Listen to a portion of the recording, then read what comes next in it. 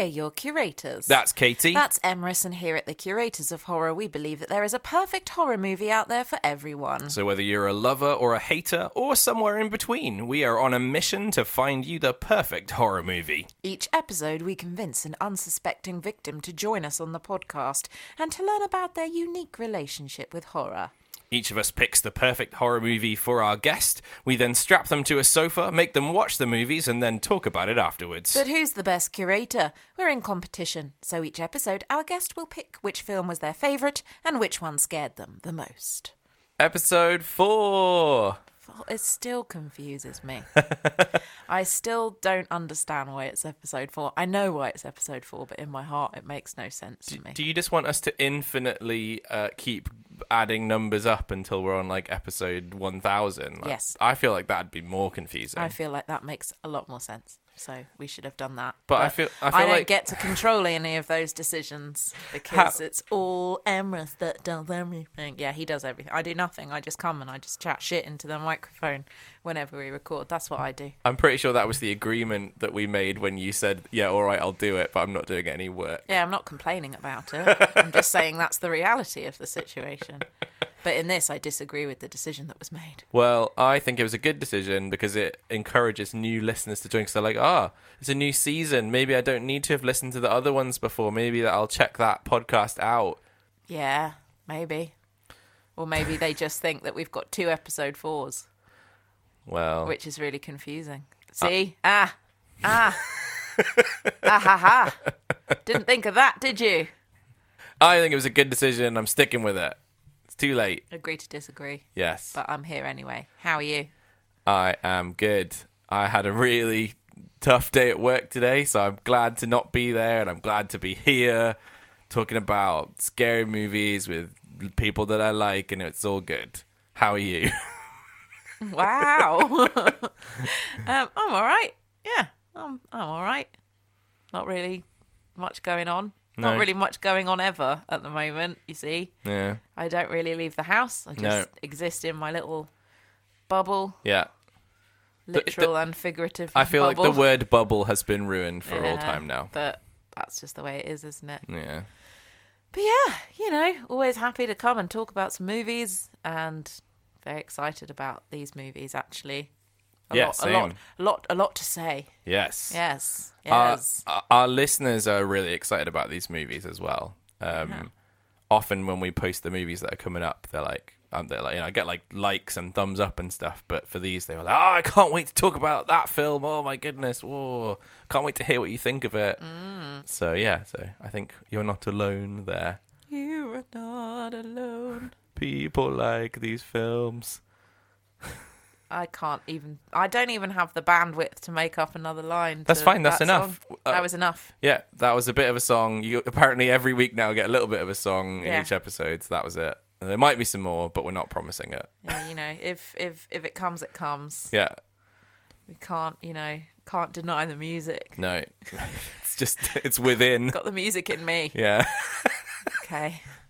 I don't feel like we've watched a great deal of extracurricular horror for ourselves, but we have started watching this 4th series of Unforgotten. Oh my God, I love Unforgotten. It's so good. I know it's more crime than horror. So good. But man. Crimes are pretty horrific. Yeah, exactly. I feel like crime is a gateway drug into horror because I feel like I watch crime because I want to know what could happen to me in a real life setting so that I can prepare myself for it. And then I watch horror just because, it's like, how bad could it be in any possible scenario, Well, I think it could go the other way as well. Like, you watch horror, but it's sort of like, you're suspending your disbelief. It's not super realistic. And then when you want something that's just like really messed up that could really happen, then there's crime. Yeah. And either way, we're all screwed. There's bad things that are going to come and eat us, and it's very positive, isn't it? Positive outlook. I'm like, yay. But it's good. It's cathartic. It's good because you're like, it makes you go, "Oh, that's not happening in my life, so my life is good." Winning. Yes. #winning at life. I am a little bit sad actually that along with other things we've been watching, I've basically come to the end of the Marvel Cinematic Universe. Yeah, we just have just one the more Spider-Man Far From Home left, and then we're up to date. Yeah. And one more episode of WandaVision as well. Oh my goodness. So very dramatic. It feels and very strange because we had like 100 films to watch, and I was like, oh my God, I can't believe there's this many films. But now there's only one left. Yeah. And the super exciting news that was revealed today as we record this is the next series of Line of Duty is coming out on the 21st of March, and I'm so excited. Just talking about crime. Yeah. This is I feel like Line of Duty and Unforgotten are very UK type things. Well, they're both British police procedurals. So if you're not from the UK, you may not know about these, but I'm pretty sure that they're available on pretty much every British streaming thing that you get in other countries, and you should definitely watch them. Yeah, they're both wonderful. Yeah, so. yeah. Curators of Crime. It's that spin-off. It's another spin-off. Yeah, we've had quite a few spin-offs. I do think Curators of Crime would be fun. Yeah, maybe when we feel like this has run its course, that's where we're going next. Crime podcasts. Definitely not an oversaturated medium at all. No one's done that, have they?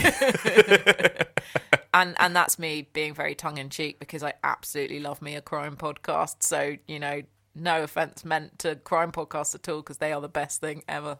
Well, talking of tongue-in-cheek... Okay.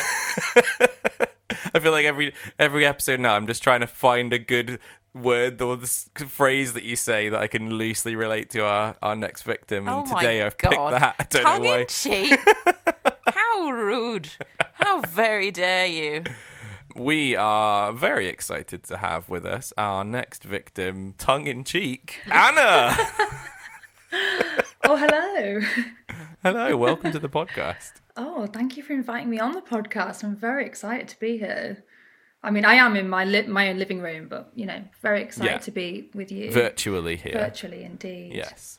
Yeah, I feel like we never talk about that anymore. It's just like accepted that we're always in another room or another, a different house than the people we're recording with. But we are virtual. We haven't seen other human beings in a year. Yeah. It just doesn't happen anymore, does it? Nope. But, if you're on my screen, that's more like normal these days, I guess. So yeah. Sure is. I'm having my birthday party via Zoom tomorrow night. Oh, really? Yeah, I can't wait. I'm just going to be me and my bottle of Prosecco and loads of friends on the screen. I'm actually really excited, even though I know it's pretty shit compared to what it could be.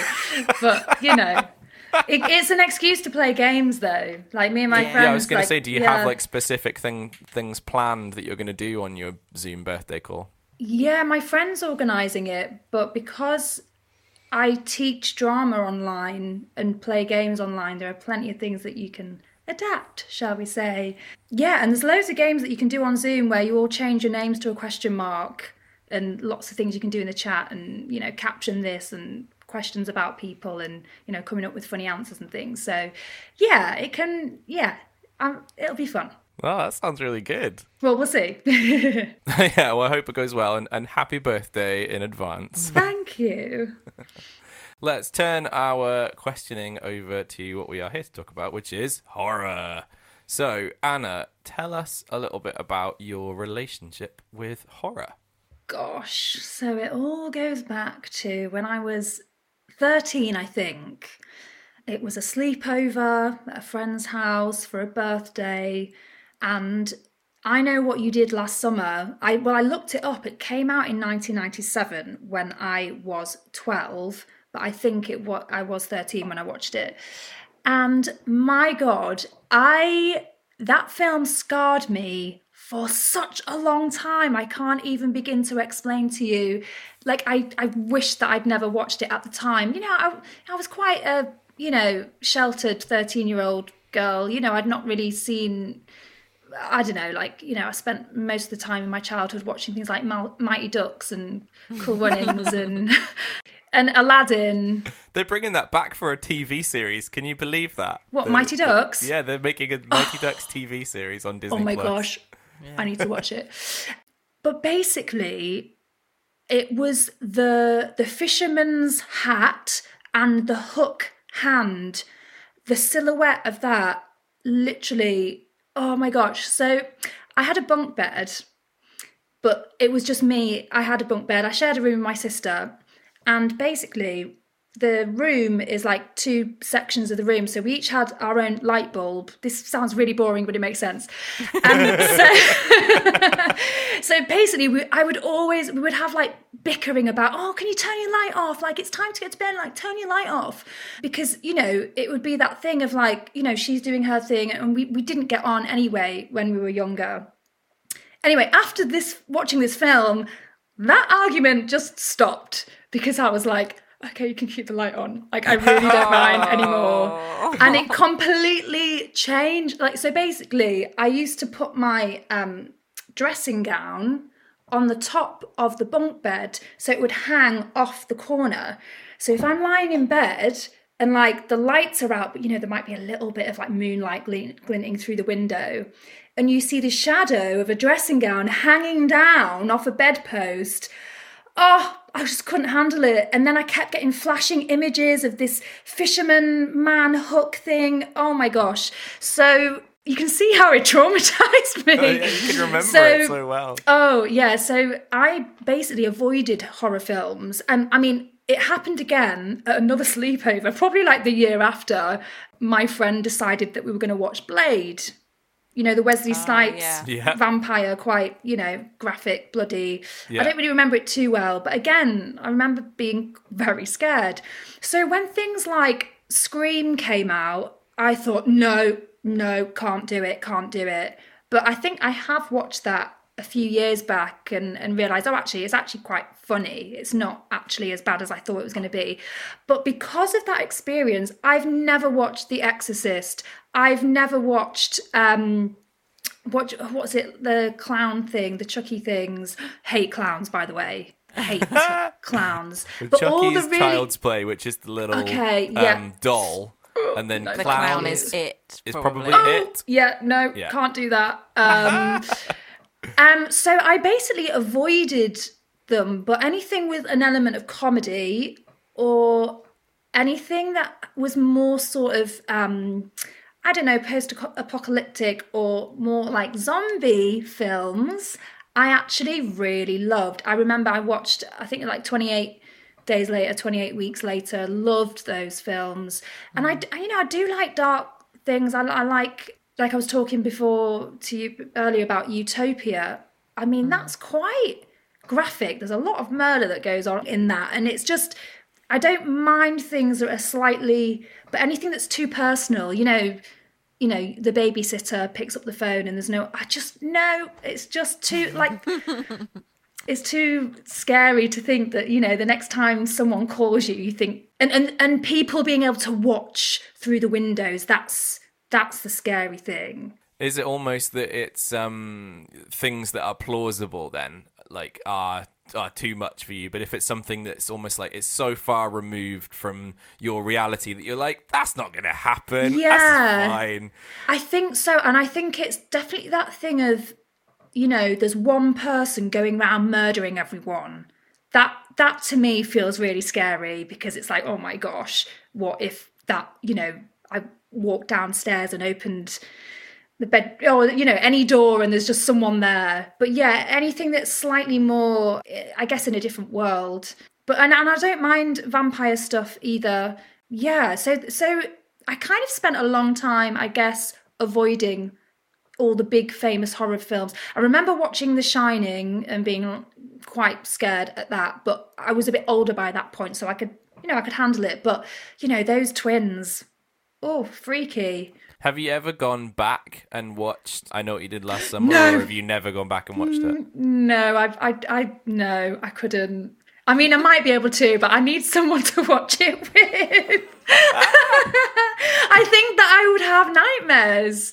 I really do. You'd be surprised how cathartic it can be to go back and watch something, whether it's a horror film or like, I remember there was some like kids TV shows that used to terrify me and I've gone back and watched them and it's really like, it's good to exercise your fear Yeah, things like that. Yeah. No, mine was this show. That it was. It had like the spitting image style puppets in it, but it was a kids show, and it just terrified me. And I've watched it since, and it's totally fine now. So maybe it's time to go back and face your fear and realize actually that's fine. And it is just a film. Yeah. A film with some very beautiful people in it. Can I add? Yes. Like, wow, I feel like what that was a a cast. prerequisite for those times, for sure. Yeah. But yeah, the other thing that you talked about is a bit of a rite of passage, and something that a lot of people is their way into horror is the sleepover. Like, we're having a sleepover. Oh my gosh, yeah. And we're going to watch a horror film. Yeah. And just like does anyone actually want to watch a horror film at that, or is it just something that's like, we should do this because it's the thing that people do? Is that a thing that people still do now, do you think? I don't know. Like, I mean, it's a long time ago since we were of an age where we were doing sleepovers and watching scary films. I wonder if that is still something that teenagers do. It must be, especially with Netflix. You've got so much choice, whereas we had to go and get a VHS. The only reason that I wonder is that I think that kids have access to so much more stuff now. All the time. So if you wanted to watch like a bit of a scary film, you could go onto YouTube and just watch all the scary bits of all the scary films. There isn't that idea of, unless you do it here, you're not going to be able to see that anywhere else. Because like you say, it's a real faff. It used to be such a faff getting a film out. They have to go to Blockbuster and like see if they had the film and pick the film, and then the one copy of the film might be gone. So it was like, it was so much more difficult to actually get the thing, to watch the thing. But I feel like in a way that made it more special. Oh, It was like you had to put more thought into it. You're like, so we're having these people over and we're going to watch this film. We're going to go get the film. Yeah. Whereas now it's just like, oh, I guess you've got people over. You guys want to watch a film? What should we what film do you want to watch? I have all of them. Yeah, we can watch any film. Press a button anytime, and there you go. Anytime, And anywhere. there's almost too much choice now. You know, you can spend literally 20 minutes deciding what you want to watch. Yeah. Also, I reckon that it'll probably be worse, because rather than it being like, I Know What You Did Last Summer because that was the film that was out at the time, it would be like, what's the scariest film ever? Let's find that and let's watch that, as opposed to you having more of a limited kind of variation as to what you can actually pick from. Yeah. Gosh, isn't it amazing to think about how, it was like what was out and what was available in Blockbuster at that time, and that's literally it. There's a fantastic documentary that just came out that's called The Last Blockbuster, which is about the last blockbuster in the world, which is in Bend in Oregon in America. It's a fantastic documentary. I really, really encourage all of our listeners to check it out. But because basically it's gone into full-blown nostalgia. Yeah. And people are coming from all over the world to visit this Blockbuster for the Blockbuster experience that you just can't get anymore. And it's so bizarre because it's like everywhere used to have a Blockbuster. Like, you knew that you were a pretty decent town if you had a Blockbuster, because then you were sorted for the weekend. Totally. You're like, yeah. Oh. Yeah. You talked about how you kind of avoided horror. Were there any circumstances where you would watch horror, across your life or now? I guess it was only other people suggesting it, or, I remember I had a date with this guy and we watched, I suppose it's not really horror. Is it called Unbreakable? Yes. No, with Bruce Willis. With Bruce Willis, yeah. Yeah, who wrote those films? It's like a collection of films, it's right? M. Night Shyamalan, I think, isn't it? Yes, yeah. And I know that's not horror at all, but was it a bit scary? Yeah, for sure. Particularly if you had a problem with someone in, like, a fisherman's hat, raincoat type deal, because there's a whole thing in that about a guy in like a raincoat type thing. So maybe it's just that you have a type in terms of who scares you. Yeah, and maybe it all goes back to I Know What You Did Last Summer. Well, if nothing else, we have found the root cause of all of your fears. Oh God.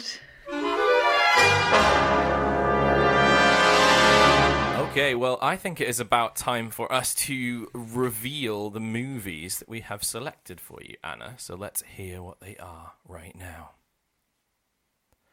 The first movie that we have selected for you is Shaun of the Dead.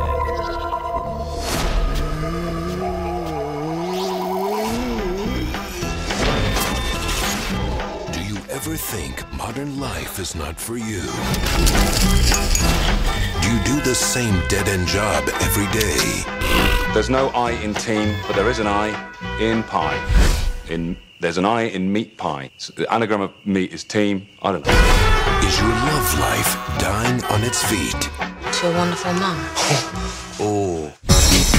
Have you ever felt that you're turning into a zombie? In a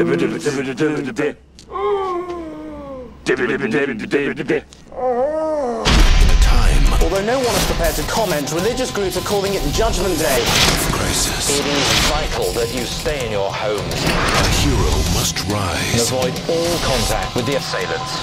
from his sofa. The attackers can be stopped by removing the head or destroying the brain. Look for the head.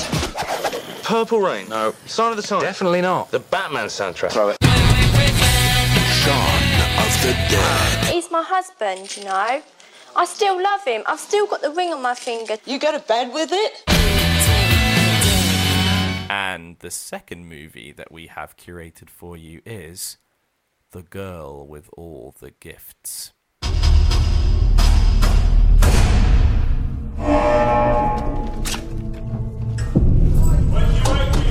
Rise and shine. Come on, up you get. Transit. On the move. Hey, Dr. Caldwell. Hello, Melanie.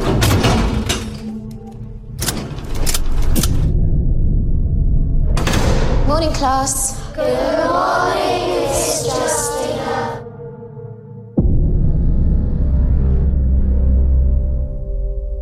Once upon a time, there was a woman. The most beautiful and amazing woman in all the world. No, you just touched her. Watch. No, please, don't do that. They're only children.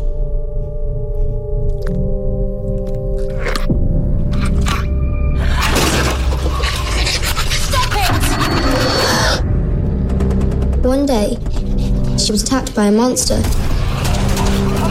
But then a girl came running up and killed it. And the woman said, Melanie! You are my special girl, and I'll never let you go.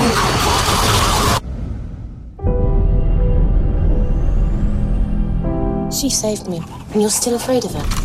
Yeah, and you should be too. I am producing a vaccine, and she is the main ingredient. What am I? Hope. That's what you are. I just want to live. Everyone wants that. She loves you. The hell is this? The world is falling apart. You can save people, Melanie. You can save everybody. Oh my God.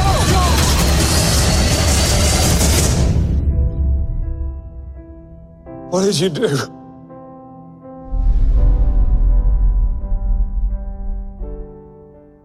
Not to be confused with The Girl with All the Gifts. That would be a very different film. So, Anna, these are the films that we've curated for you, but the question we have for you is, which of us do you think curated which of these movies for you? Okay, I think Emrys chose Shaun of the Dead and Katie picked The Girl with All the Gifts. And why do you think that? Emrys, you're a funny person, and we've worked together on a funny play. And I just feel like you might have gone, oh, maybe I should give us something a little bit comedy, just in case. And I just feel like you would really like Shaun of the Dead. And I felt like Katie would want to pick something a little bit more off-piste, perhaps. Also, it's got really powerful leading women in Girl with All the Gifts. And I just thought that you might be drawn to that. You are correct. Yay! Very well done. Logicked out there. Yeah. Very nice indeed. Well, we are going to get right into our discussion around the first of our two movies, which is the movie that I curated for you, Anna, which is Shaun of the Dead, which I do indeed like very much. So let me tell you a little bit about Shaun of the Dead. So Shaun of the Dead was released in 2004, if you can believe it or not. It stars so many amazing British actors, I can't list them all, so I'm just going to say a couple. Simon Pegg, Nick Frost, Kate Ashfield, Lucy Davis, Dylan Moran, Peter Serafinowicz, Bill Nighy. Yeah, there's loads of them. We'll talk about more of them in it, I'm sure, but the cast is insane. It is directed by the fantastic Edgar Wright, and it is written by Simon Pegg and Edgar Wright. If you haven't seen this movie, a little synopsis for you that is indeed very little. A man's uneventful life is disrupted by the zombie apocalypse. So, Anna, tell us, what did you think of Shaun of the Dead? I love Shaun of the Dead. I love what these guys do. Obviously, I've seen Hot Fuzz as well, and it's very similar kind of style of comedy. I feel like it's so clever. The comedy in this film is so clever. I love the way that they don't realise what's happening for such a long time. It's brilliant, and they just walk straight past all these zombies on the street right near the beginning of the film, not realising. I guess because of the comedy element, even though there are really jumpy moments, they're so enjoyable. Well, you know that some people are going to eventually die, and that's such a great thing about zombie films. Like, someone gets bitten and you know that they're going to turn into a zombie. Like, there's literally no way back. And I love that about it, because it's such a, it's a clever storytelling device, whether, someone hides it or whether it's really obvious. So that was really fun when, various people started dropping off. I really like that, actually. Like, I think a lot of the time I hear people talk about kind of exactly what you just said, and almost use it as like, it's quite predictable because, like, since the first ever zombie film, all these rules were established, and sometimes they do things differently, but ultimately it's kind of the same. But actually, I've never thought about it as, like, it's kind of really enjoyable because it's formulaic in a way that you're like, I kind of know what's going to happen, you're and waiting I like that. for it. Yeah, you're waiting for the person to get bitten so that then they can turn into, and how that's going to look in this particular film. And the way that this film uses that premise is so clever, because it basically just completely goes against, it's the normal person's version of what would happen if there was a zombie apocalypse. Like, they don't, like you say, they haven't noticed that there's all these zombies, even when he's going to get his can of Diet Coke from the corner shop and there's blood handprints and he just doesn't notice, because you just don't, because people so often just go through their lives without noticing things. And then when his housemate says there's someone in the garden, there's a woman in the garden, they're just like, she's absolutely pissed. She's completely wasted. Like, look at her. She's like, and that is so funny, because she does, if you're looking at it from a normal person's point of view, rather than someone who's in a horror film, in a zombie film, you would be like, dude, what is wrong with that person? Is she okay? Like, and that's one of the funniest bits, I think, as well, when they're trying to kill the zombies. They're like, get the head. And then they just start throwing kitchen utensils, which is doing nothing. And of course it's doing nothing. And records, yeah. It's just so... That's what makes it funny, because it takes the zombie premise and just goes, yeah, but what would a couple of really basic, slightly stupid human beings do in this situation? When this film came out, it was they billed it as a rom-com. A zombie rom-com. A zombie romantic comedy, which I just love, because it's exactly what it is. Like, the story, the main beats of this story are about a guy who's like, not taking his life seriously and stuck in a rut, and isn't like doing the right things for his girlfriend, and is like spending too much time with his friend. And it's if you took the zombies out of it, it's just like a normal British romantic comedy, but you just throw the zombies in for good measure. Yeah, and the fact there's that kind of like love triangle thing going on as well, where Lucy Davis' character's like, yeah, I know that you like her, but I was second best and I'm happy with that, like that's fine, get on with it. But no, the best part for me, going back to that thing about someone's got bitten or whatever, so that they're going to turn, is Bill Nighy in the car. Oh my God, it's so good, because I can't remember who's driving, but they're just driving along and someone says like, he's gone, he's not with us or something. She's like, no, he's right there. And they turn around and he's just, and they all jump out the car. Oh, it's just, just one of those with the moments. Child locks on. That's the thing, is that as soon as they reference the fact that the child locks are still on the car, you know exactly what's going to happen. You're just waiting for it to happen. But in a really kind of not creepy way. Like, I think a lot of horror films set up premises. Like, that's a very horror movie like trope, to put things in clear view so that you're then waiting for the thing to happen. Like, just off the top of my head, thinking about there's a part in A Quiet Place where you notice that there's a nail sticking out of one of the stairs. Oh, don't. That moment is just horrendous. Exactly. And so you're just then waiting for the moment that somebody treads on that nail. And that's a really horrible feeling. That's like this gut-wrenching, oh my God, someone's going to do that. Whilst in Shaun of the Dead, you're just like, that's going to happen. It's going to be really fucking funny. And that's it. And it's kind of the same idea, but taking it into just a pure funny entertainment way. It's the comedy gun, waiting to go off. Like, Stanislavski's like, if you have a gun, you show it, someone's got to shoot it. Yeah. Yeah. But I love the opening of this film, which is before the zombie stuff's actually hit.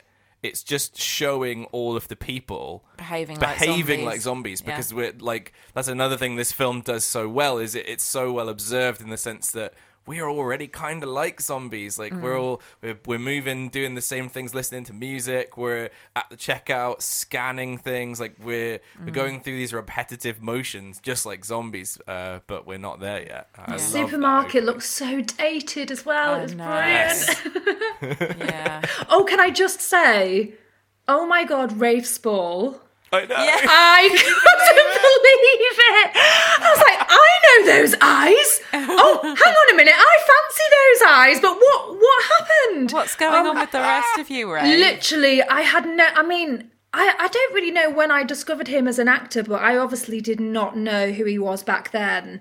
I just couldn't believe it was the same person. I didn't know who it was when we were watching the film. Emrys was like, do you know who that is? And I was like, no.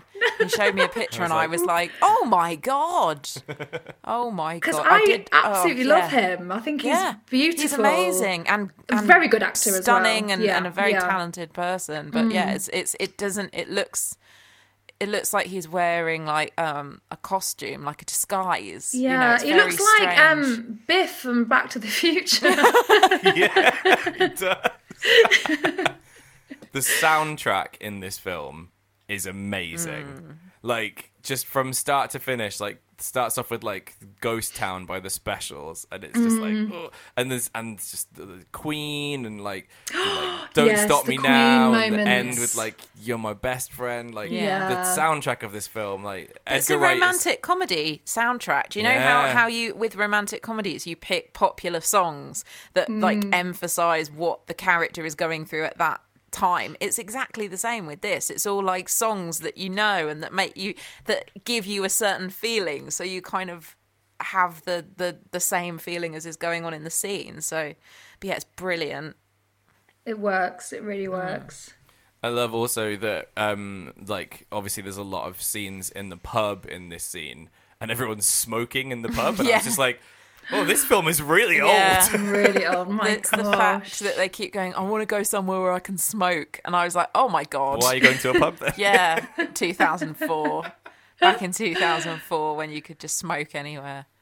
One of my favorite things that I hadn't actually picked up on watching this film before, but I was like reading a bit about it while we were watching it, and it's the bit when Shaun and Ed are in the Winchester just after Liz has broken up with him and he's really sad, and Ed's like, don't worry, tomorrow we're just going to keep drinking, and then everything he says after that happens. So he says, well, we'll start off with some Bloody Marys in the morning, and the girl in their garden is called Mary. She's got a little name tag. Gosh. And then he says, we'll have a bite at the King's Head, which is like kind of showing like the Philip, like the Bill Nye character.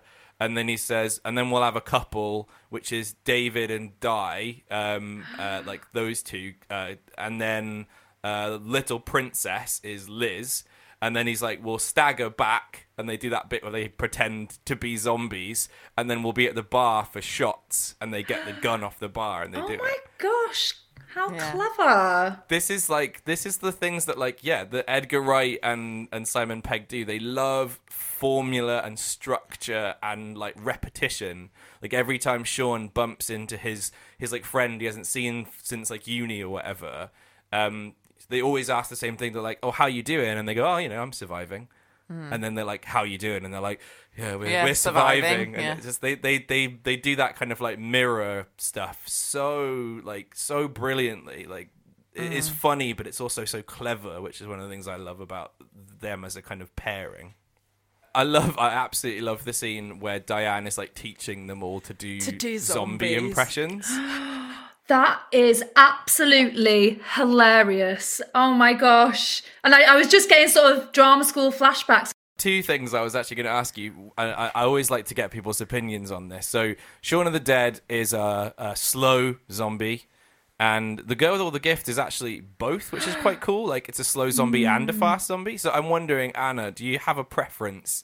Slow zombie or fast running zombie? I mean, are we talking about a zombie that I'd like to be in the same vicinity as? Or? I'm talking film wise, I guess.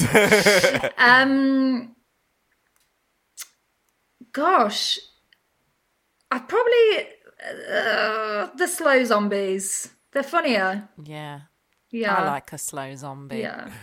So I like the inevitability of a slow zombie. Yeah. They're coming and they won't not stop get you coming. Away. No, it's and you just know that they're there and that they're coming, and eventually that's more scary. Like something that's just going to go rah and eat you straight away. Yeah, it's over too quick. Yeah. Yeah. Definitely. Yeah, when Simon Pegg was interviewed about this, and they said, so why did you choose to make the zombies slow zombies? He said, "Death is not an energy drink." Oh my gosh, and I thought that's so brilliant. But the second thing that I wanted to ask you is, I know this is only an audio medium, so we're not gonna, our lovely listeners aren't going to be able to see you doing this, but I would love to hear your best zombie impression. Right, ready? How's that? That was amazing. That was good. I think you'd pass. A pass, good. Especially with his face. But that scene where they're walking through pretending to be zombies, and it's funny, like Penelope Wilton just gives up. She's like tottering along with her handbag, trying to like, just cling on to somebody else. It's hilarious. And the other thing I was going to ask as well is, so like, one of the things I feel like we always talk about when we do zombie films is like how do you think you'd get on in a zombie apocalypse? To which Katie's answer is always, well, just kill me. I wouldn't last at all. I wouldn't last. So you might as well cut your losses.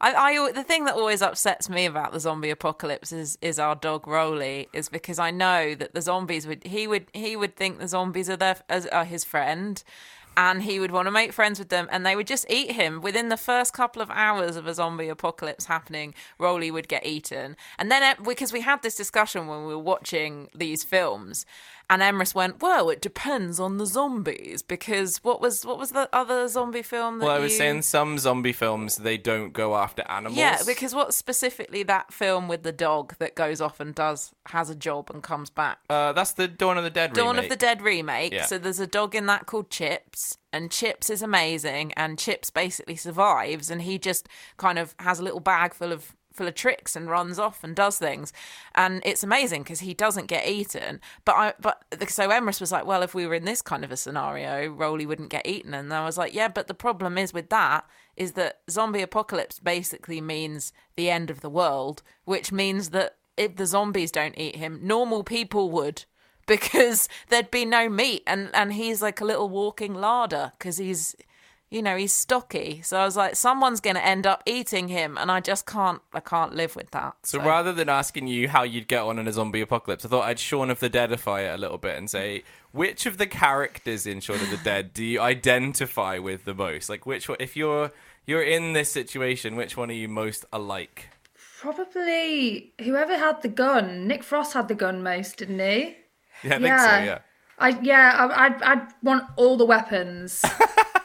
Literally, like anything. I'm like looking at my light, and I'm like, there's a little bit of a kind of sharp point on the end of your tripod for your light. I could use that as a weapon. The light is actually quite heavy. I could use that as a weapon. I mean, so you'd be quite resourceful then. Oh, absolutely, 100%. Nice, I like it. I think you can't be someone that enjoys zombie films and not have thought, what would I do? Yeah.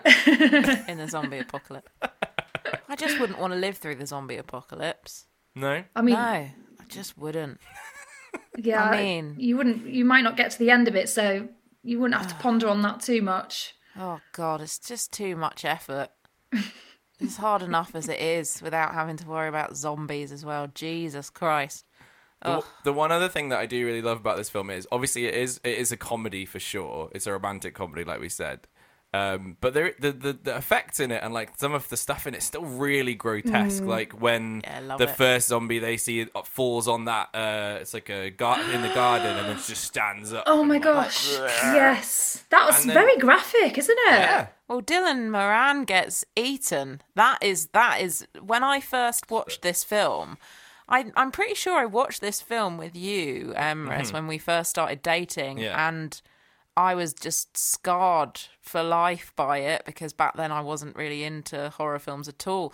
And I actually found this film so bleak and so upsetting and so like I didn't get comedy from it at all. I do now, very much so. But like seeing Dylan Moran literally getting his stomach ripped open and all his intestines pulled out and eaten, and like having Simon Pegg like having to shoot his own mother in the head, and it's like some of these things are actually really nasty. Like the way that they're done, they don't pull their punches, and that's what actually makes it a better film, I think, because they don't try and sugarcoat the idea of the zombie apocalypse. It's really gross and visceral, and it's kind of awesome because of that, I think.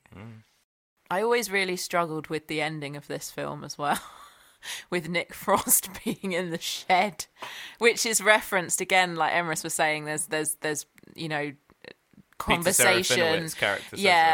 He says, "Well, if you want to live like an animal, go and live in the shed." He says towards the beginning of this film, God. and then obviously Nick Frost ends up in the shed. I do find it really, really kind of grim that he's got his best friend chained up in the shed playing video games, because I was like, there's always this thing in zombie films, like, shoot me before it happens, don't let it happen, don't let me turn. That's a big thing in Walking Dead. He actually if I get says bitten, he's like, I don't mind getting eaten. I don't mind getting eaten. Yeah.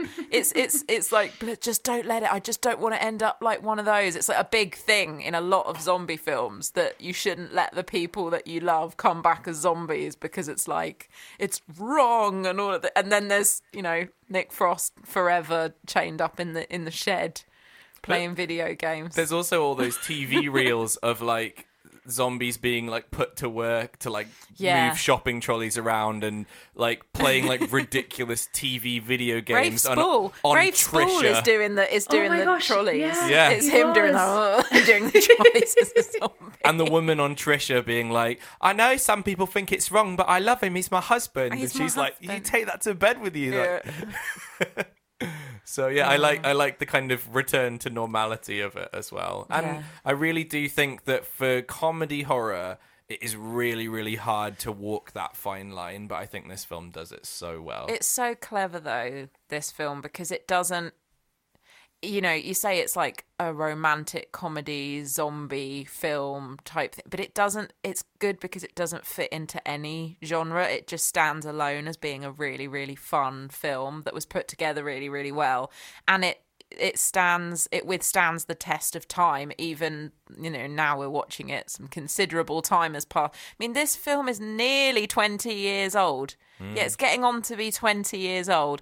And I must admit, some of the language and the comedy is like inappropriate now as a more modern audience. You can go, yeah, it's not okay just to you know, be like, oh, gay and that type of thing. It's kind of it's a bit abrasive, but putting those things aside and just looking at the film the way it's been put together, still 100% works and now. The performances are so good and the characters are so strong. I mean, with actors like Bill Nighy and Penelope Wilton and well, I mean, all of them really, but especially those two, you know, they are just so good at what they do.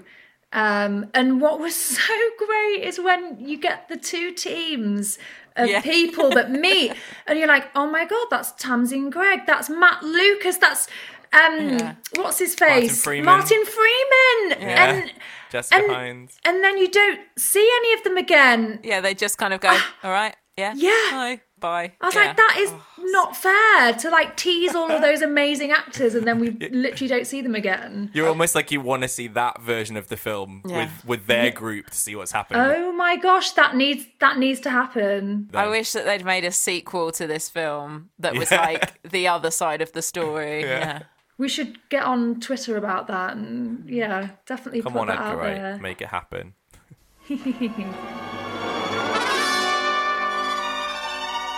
Okay, well, I think it's about time for us to move on to our second movie that we curated for you, Anna. So, Katie, tell us about The Girl with All the Gifts. The Girl with All the Gifts, not gifts. The Gifts came out in 2016. It was written by Mike Carey and it was directed by Colm McCarthy. And it stars Sienna Nanura, who is playing the part of Melanie, but then it also has a pretty awesome female cast. I mean, it's a mixed cast, it's not all women, but it also has Gemma Arterton in it and Glenn Close, who I always forget is in this film, but then I simultaneously think no one could play that part the way that Glenn Close plays her. The synopsis of The Girl with All the Gifts is a scientist and a teacher living in a dystopian future embark on a journey of survival with a special young girl named Melanie. And I should say as well, it's actually based on a novel. And the writer of the novel is the same person who wrote the screenplay, which is pretty rare nowadays, which is pretty cool. But yeah, Anna, tell us, what did you think of The Girl with All the Gifts? Oh well, I really loved this film. I feel like it just totally passed me by. Like maybe I didn't see it, or as in, obviously I didn't see it, but I didn't see that it was on at the cinema at the time. So I was pleasantly surprised that it was another full-on zombie film. Yeah, I love the setup of it. I love the fact that it's kind of, you know, in this future world where a virus has broken out.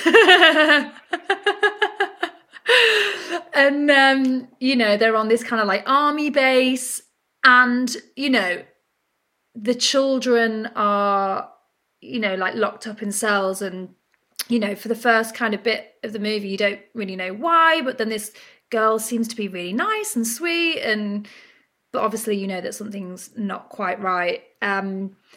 I I just thought the setup of the film was great, and it really kicked into action very quickly. The scariest bit for me was when, so they'd taken Melanie to, she was going to remove her brain or whatever, and there's the sirens go off and there's been a breach and whatever. And you've got the two scientists in the room, one of them being Glenn Close. And you just see these figures running towards the window, but it's like dark and you don't...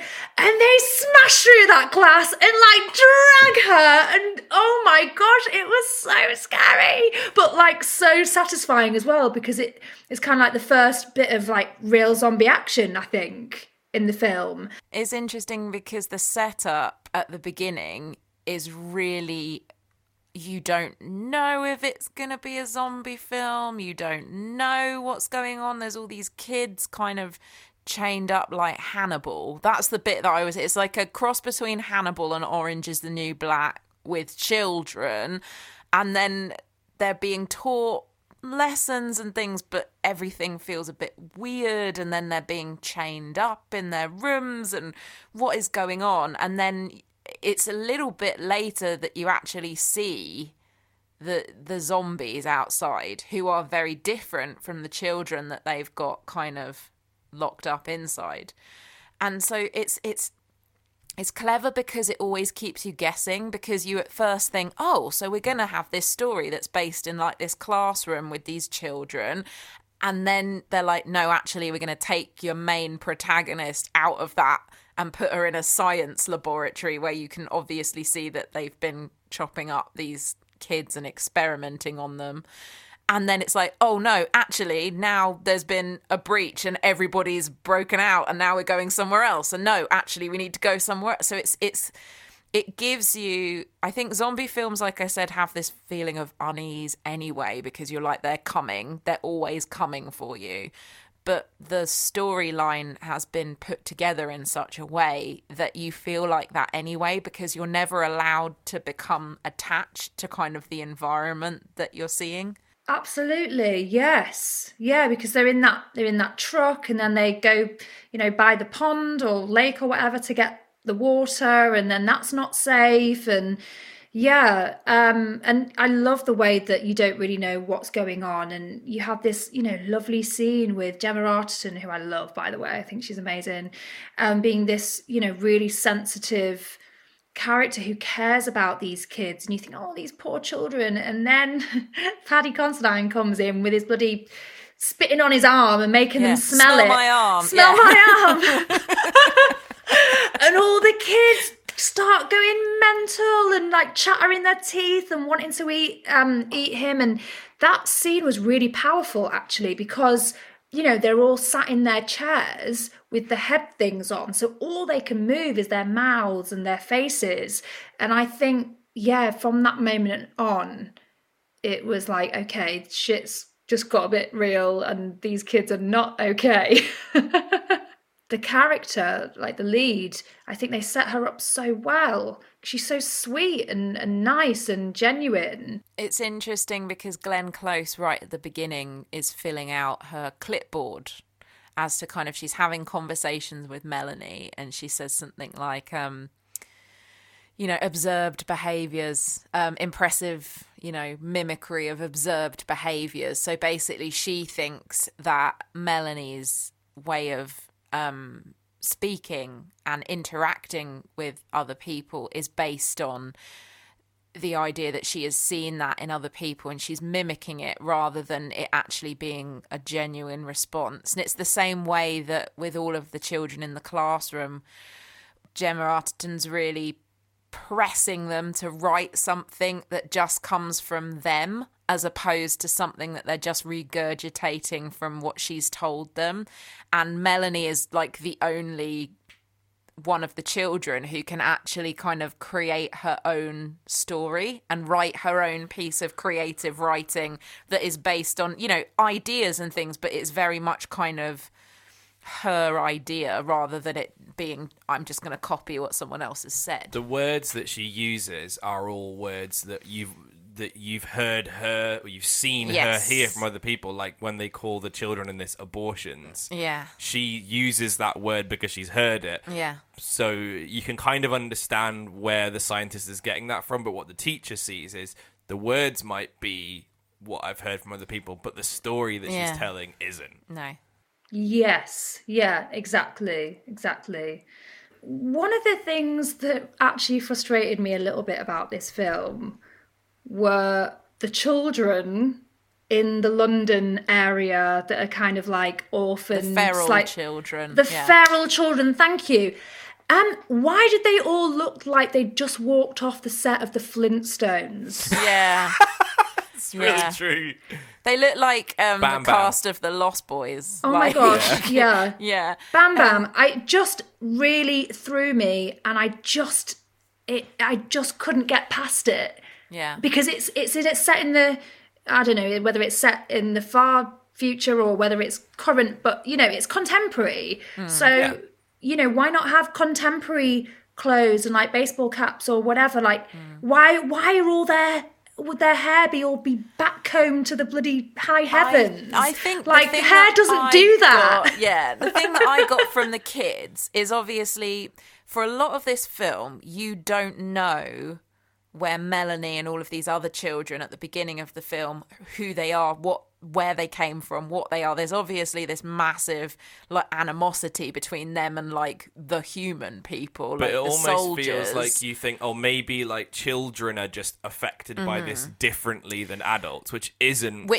case. It isn't the case because Glenn Close specifically says they found a neonatal ward in a hospital, and these children basically were in utero when their mothers were infected, which means that they in some way kind of had like an immunity to the I mean it's pseudoscience, isn't it? Like there's if you get into it too much you're going to get confused. But my understanding of like the kids was that they were in a very similar situation to the children that are the same as Melanie, except the difference is with one set of these kids, you had regular human beings intervening, removing them from this situation and kind of putting them into a circumstance where they've raised them to be able to speak and be able to do all of this thing.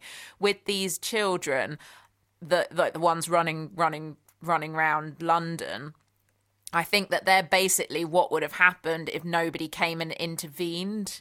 So they've basically kind of raised themselves from nothing. So they've never had anybody else tell them how they're supposed to behave. So I think like the hair and stuff is basically supposed to be like, what happens when you basically never get a haircut in your whole life and you're basically just living like that. That being said, I do agree with you that I do think it's borderline kind of panto in terms of look at the little wild children. Yeah, it felt like we'd taken a massive step back to the 80s and they were all like creatures from the labyrinth or something. Like, it just... Well, that makes me like it more. It's like the little kid with the baseball bat who's their leader. All I could think about was Keith Sutherland from Lost Boys. I was like, he's like a mini Keith Sutherland from Lost Boys.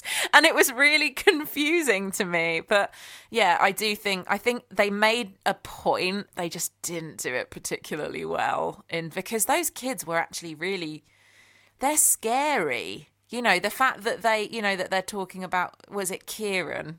Is that his name? Kieran, the soldier who gets, They trap him. They trapped him. They set a trap for him. They're like, you want this rat? It's nice. Come and eat this. And then they attack him. That kid was scary with that rat. Yeah. And that's the thing, is that they are scary enough in themselves. Like the idea of, I mean, I don't know about you guys, but one of the most upsetting parts of this film for me, and I did originally see this before having our own baby, is the moment when you see the woman pushing the pram and you don't know what's in the pram.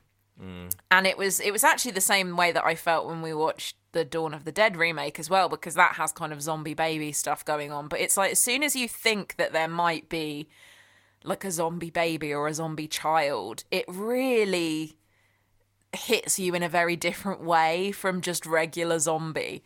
So even though what is in that pram, which, spoilers, is bloody horrific because it's basically dead body of baby being eaten by rats, that's kind of better than zombie baby as far as I'm concerned. Like, zombie baby is just too much. That whole scene where they're walking through and, tiptoeing through all the zombies was so tense. I think those are the kind of moments for me, I mean, for most people, where it goes really quiet. And oh my gosh, I have to just mention A Quiet Place very quickly because I just loved that film so much. I only watched it last year, and it's like that. They're tiptoeing through, not being able to make a sound, and also just when they were looking with the binoculars from the roof and they were looking at all the zombies, and for a second I thought, that looks really rubbish because it looks like they're all really still. And then, of course,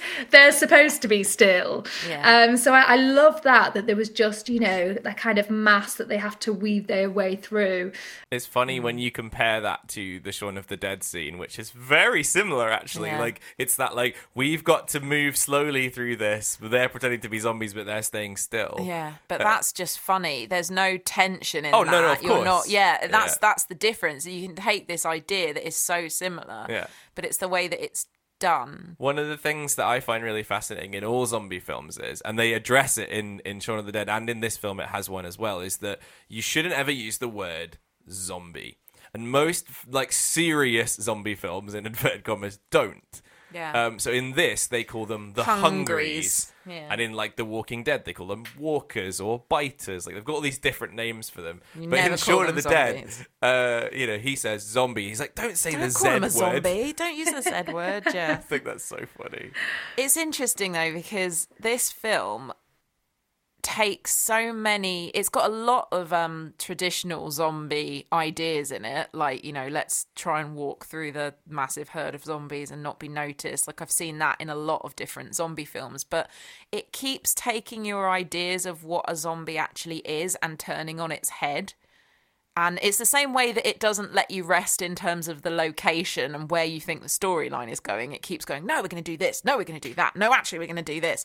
But with the zombies themselves, you start off and you think, oh, are these just like zombie children? Is this all that there is? And then there's oh no, there's actual real zombies outside, that massive crowd of zombies outside the wire fence, which is quite classic. But then, like Anna mentioned, you have this bit where they literally peg it into the laboratory and they're behaving in a way that's, they're fast zombies. They're really intense.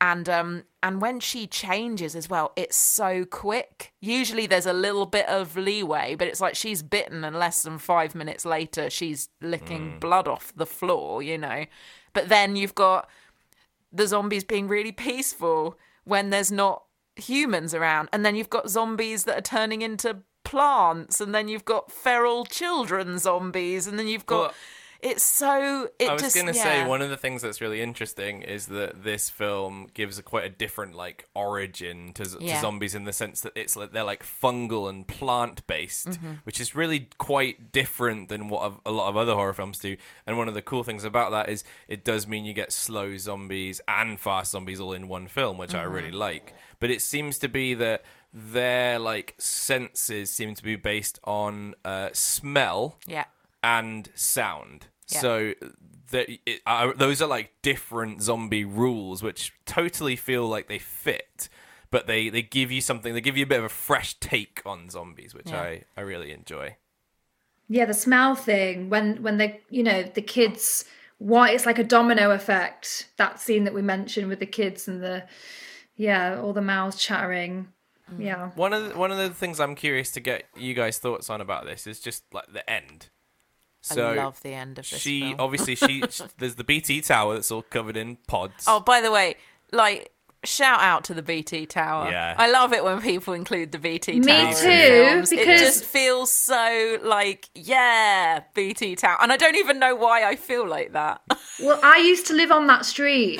No way. Yeah, wow. my last year in London, I used to live on that street and I could see it from my window. So I was really pleased about that, although I was like, how did you get from Wembley to Cleveland Street in like, you know, a few hours? Film geography is different than real geography. I hate it. Yeah, but anyone who hasn't either lived or worked in London, the BT Tower is one of those things that kind of makes you aware of where you are in London. Though it's one of those things you think, landmark. I can see the BT Tower from here. It's one of those types of things. Yes. So it's quite, you know, we think of it fondly. Yeah.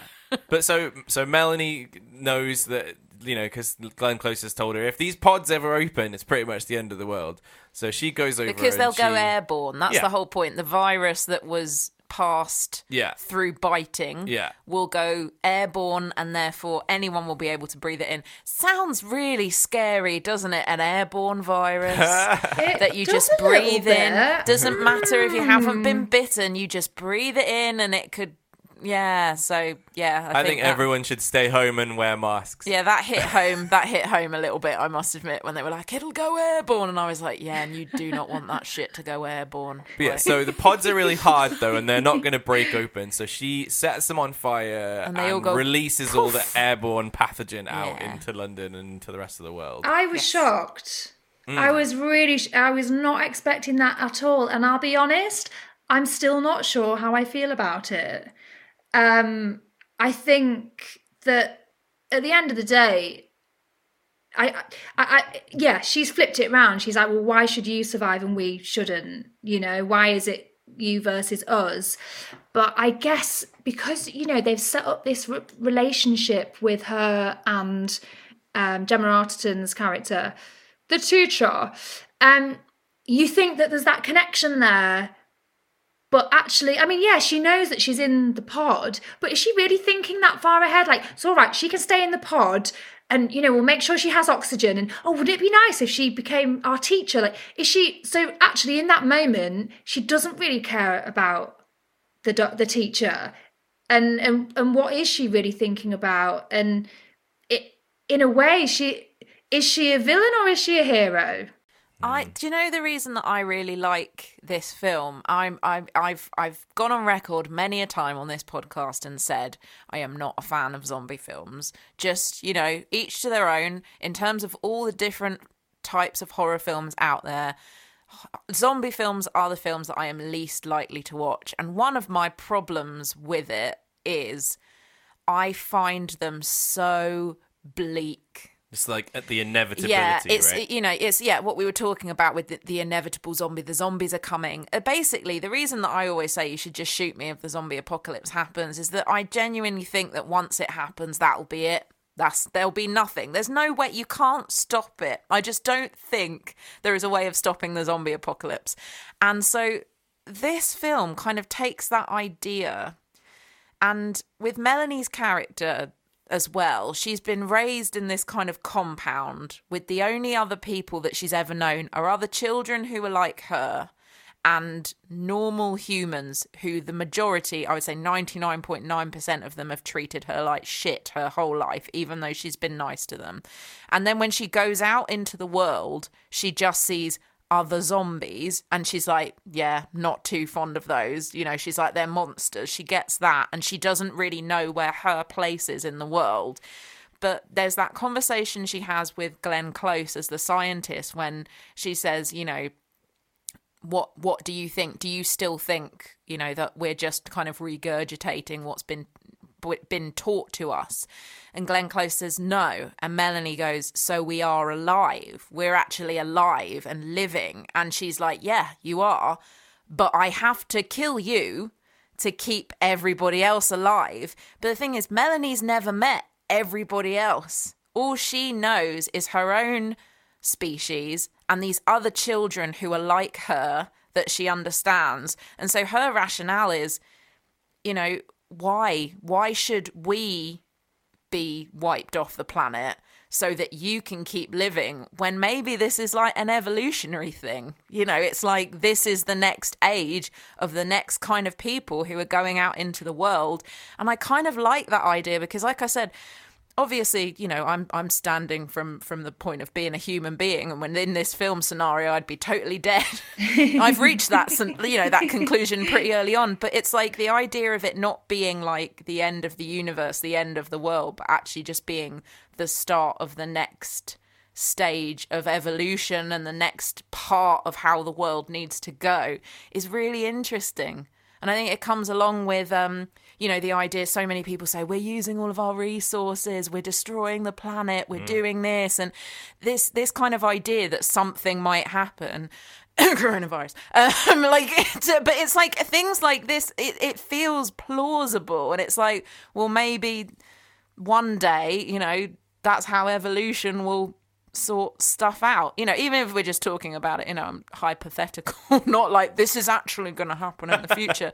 But it's an interesting thought, and I like the idea of things continuing rather than it just being, and then everybody was just a zombie, and then everything was awful for the rest of eternity. You know, I think agree. No, go on, Anna. No, I just think it is a really interesting end. Like I said, that I didn't quite know how I felt about it. I think because it poses lots of questions about, you know, what could happen, what will happen, and is it the right thing to do? And and actually I think it would be great to go back and watch it again, kind of knowing that and going, actually, these are the reasons why she's done it. And actually, go, you go, girl, you know, or you hungry. Yeah, you go hungry. Because, you're right. Those are, you know, the human beings. She's only actually really met one nice human being. Yeah. And is that she keeps her alive? Yeah, she keeps her. She tries to keep all of them alive. Actually, she says to Glenn Close, "If you stay here, you'll be okay." Yeah. And she locks the thing. She's like, "I put the airlock on," and she doesn't really care that her friend, the sergeant or whatever, that he's, you know, she's like, well, this is just, it's just, you know, it's just not your world anymore. You know, it's not the end of the world. It's just not yours, is what she says. I think that the subtext I take from it, like they talk about the Pandora's box is like the story that she tells them at the beginning when she's like, give us a Greek myth, like that. That's very intentional for sure. But I think for me, it's something about how people who are oppressed and subjugated or like made to be like the other or the, you know, the one that's wrong, like what can happen and how they respond to that. But I think the interesting thing, which is both a good thing and in some ways a bad thing, is that all three of us took completely different things from this film, which in a way is a great thing because it's made us all think about it. But then arguably I would say that for a film that very much feels like it's trying to make a point, I don't think it does it in a way that is super clear, which, like I said, for us is kind of turned out to be a good thing because we all like thought about things differently, and maybe that's what it wants you to do. Maybe it just wants you to ask some questions and think about your answers for it.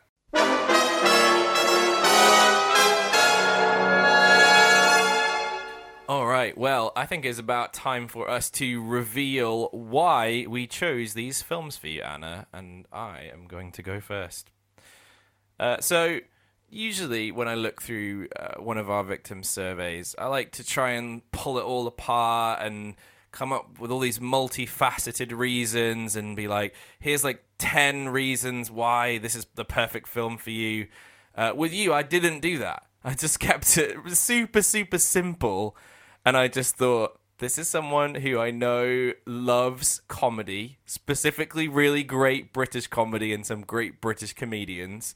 This is someone who loves zombie films as well. And, you know, you said that horror is not typically a genre that you would go for. So I thought I'd give you something that is horror, but is something that you also would go for. And, you know, we work together as actors, and I can imagine you playing one of the characters in this film. Like, I can see you in amongst these group of people in your style of acting and the kind of person that you are. So for nothing more complicated than those reasons, that is why I chose for you Shaun of the Dead. Oh, that's brilliant. I would kill to be in a film like Shaun of the Dead. Oh my gosh, it'd be so much fun. Well, Anna, why I picked the girl with all the gifts for you was actually, again, I feel like we both just kind of went on more of a gut feeling this time. I really got from your questionnaire that you were much more kind of geared towards zombies than other things. I definitely steered away from spiders, as you mentioned, that you're not a big fan of those at all. I was like, okay, let's be nice, no spiders, but zombies. But as I said, I'm not a massive zombie film fan, so I was kind of like, ugh, gotta pick a zombie film now. And then I remembered that you had written that for you, what makes a really good film is interesting lead characters, good writing, and good plot. And I went, I actually know a zombie film that kind of fulfills all that criteria, that's also kind of sci-fi-ish, which is another thing that you had said that you enjoyed, and also kind of end of the world-ish, which is another thing that you'd said that you enjoyed. And also, funny that you said that you really enjoyed 28 Days Later. I feel that this has serious 28 Days Later vibes to it, even though obviously it's you know, it's not kind of your British filming style. I do feel like it has a real taste of 28 Days Later, just in a very different area of the world. And all of those things together, I thought, yeah, why not pick this film? I also was thinking, I'm pretty sure it's not going to be a film that Anna has seen, because I don't think enough people have actually seen this film, and I think more people should see it. But for all of those reasons, that is why I picked for you The Girl with All the Gifts. And I'm so glad you did. Yeah, love the 28 Days and Weeks Later films, and it very much reminded me of those, which I've not seen in such a long time, so I need to go back and rewatch. Right, well, Anna, it's time for us to ask you our two big questions, and the first one of them is, Anna, which of these two films scared you the most?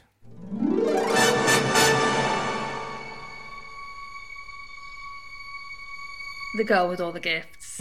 I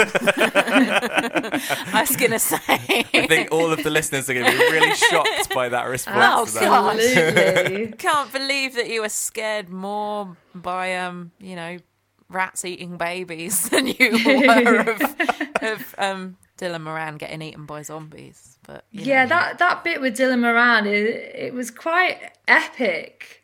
Yeah, and it's just, but really funny. Yeah. Also, when I watch it, because I've seen so much of his comedy, I'm like, I bet he was loving his life on the day where they were like, right, let's get you into the zombie eating suit. Yes, and you know, it would be so much fun. Absolutely. I would love to film a scene like that, wouldn't you? It'd be so much fun. Yeah. Anyway. Yeah, no, definitely that. Like I said, that moment where we first see the zombies. Literally pegging it through, and they go through the glass window. From then on, it was like, oh, okay. And I guess it's that idea of like A Quiet Place. You know, they're outside in the environment, especially, you know, when they pull up and they're getting the water, and like, oh God, they're all stood around the edge of the lake, casually getting their water. Of course they're not safe. Like, of course someone's going to come out.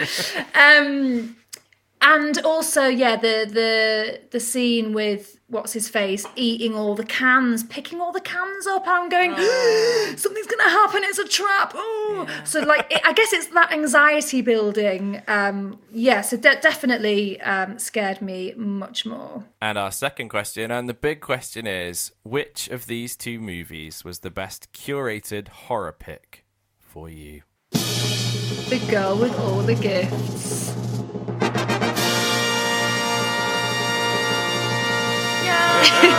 Congratulations. I mean, listen, both of them, when you sent them over, I had seen Shaun of the Dead, but considering it came out in 2004, it's safe to say I'd probably forgotten most of it.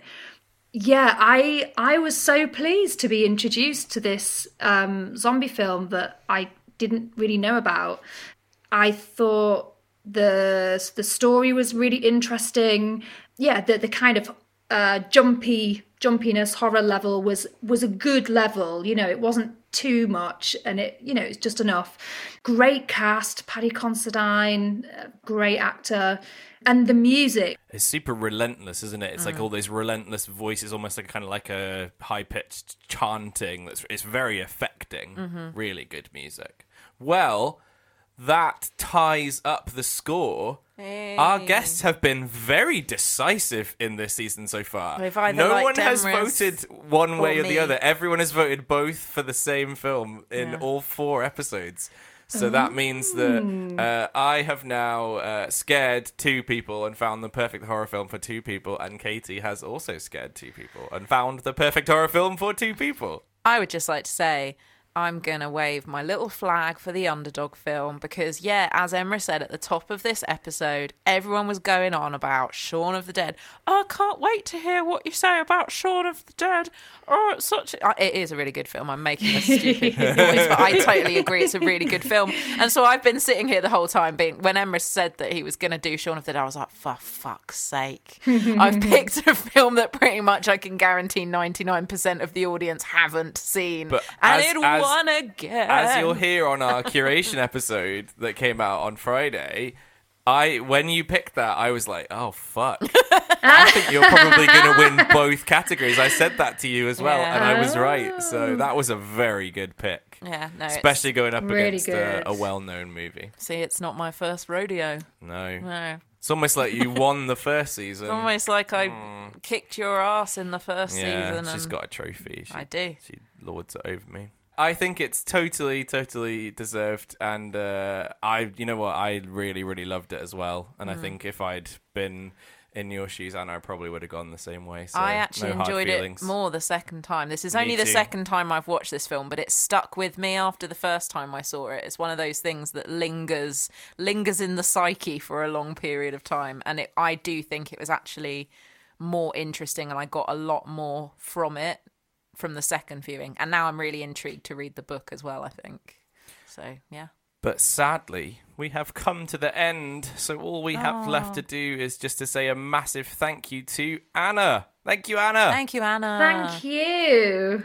How did you find having some movies chosen for you to watch? Oh, I loved it. I love watching films and TV series. Like, my first full-time job when I moved to London was working in a cinema.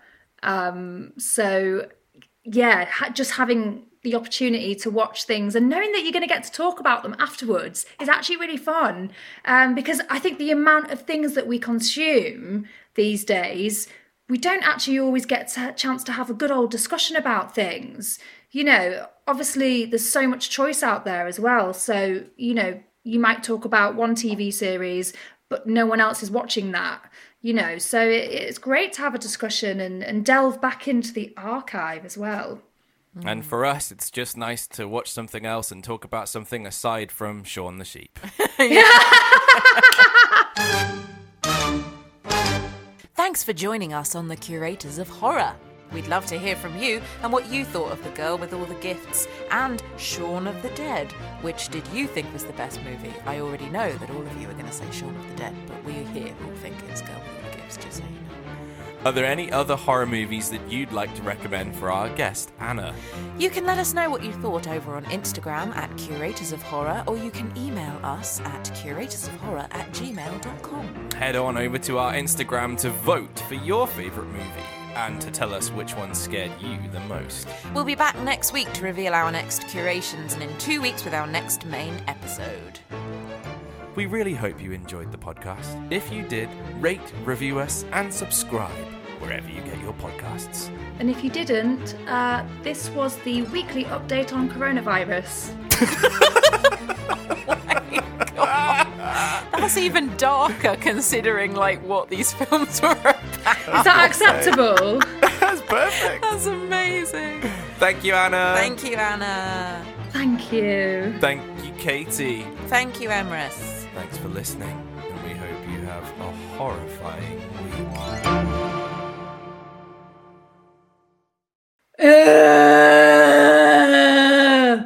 How's that? That was amazing. That was good. I think you'd pass.